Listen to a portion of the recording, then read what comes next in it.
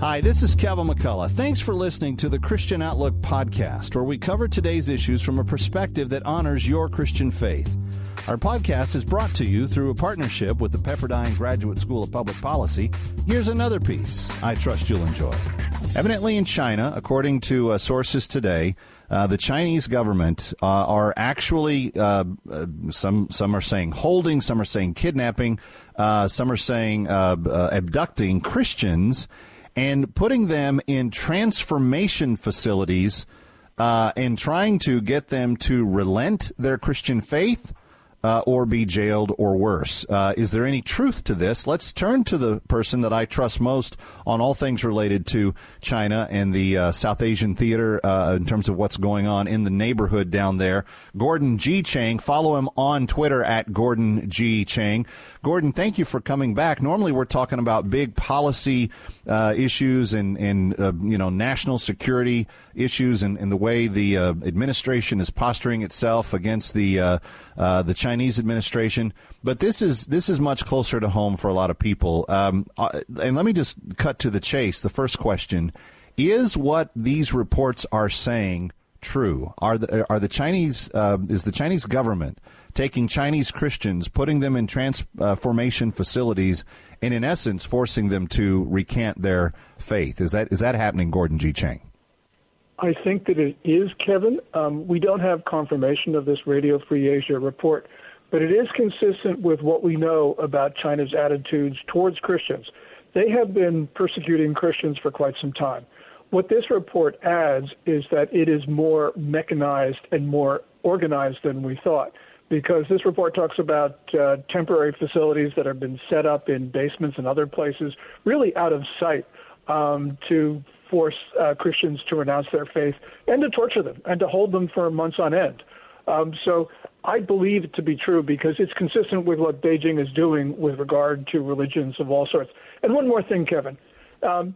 This is probably just the precursor to large-scale camps for Christians. This happened with Uyghurs.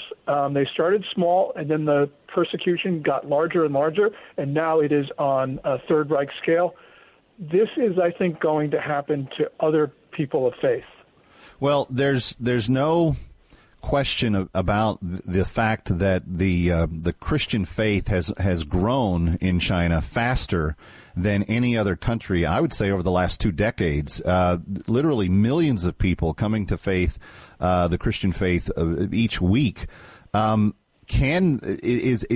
is it about the Christian faith that so threatens the Chinese powers that are in control?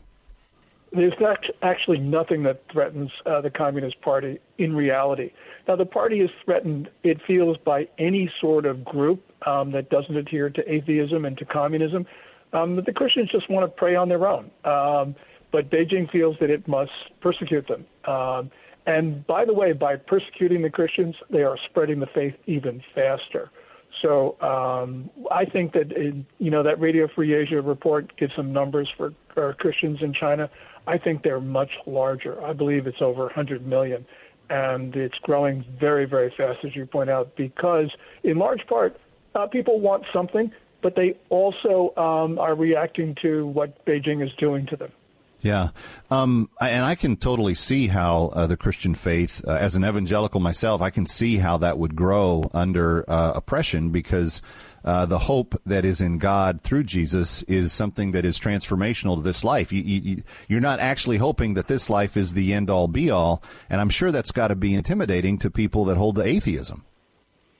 Yes. Well, the Communist Party, it goes against every group. So, for instance, if you like ducks, roast duck, and you're in Beijing and you form a roast duck organization, you will be persecuted. And that is an actual example.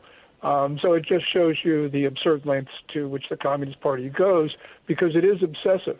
Now, the one thing that frightens the Communist Party is that Christians have fervor.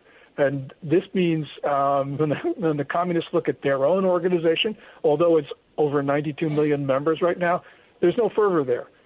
It's more people are joining for basically personal advancement. And so right now they look at Christianity and they're scared because communists, if you go back 100 years ago, and by the way, the formation of the Communist Party July 1st, 1921. So they're going to celebrate their centenary pretty soon. They can see that their organization has grown old and that Christianity is young and is spreading fast. Wow, that is very interesting. What types of things are they exposing the Christians to in terms of the punishments? Well, they're holding them for months. The Radio Free Asia reports talk about one person who was held for almost 10 months. But what they're doing is torture, and it's physical torture, mental torture. There is endless indoctrination, and this is an attempt to, as you say, get people to renounce their faith. I don't think that this is actually going to work for the reasons we just talked about. But what we're seeing is the Communist Party scale up their repression of Christians. Yeah. Well, Gordon, we appreciate your insight. Please follow him on Twitter at Gordon G. Chang. He is the top authority, as far as I'm concerned, on what's going on in that region of the world, and we always appreciate his insights. Gordon, thank you. Thanks for listening to Christian Outlook. Our program is coming to you today in partnership with the Pepperdine Graduate School of Public Policy. It's America's most unique graduate leadership programs offered on Pepperdine's breathtaking campus in Malibu, California. Learn more at publicpolicy.pepperdine.edu. If you enjoy our podcast, take a moment and tell a friend to subscribe today.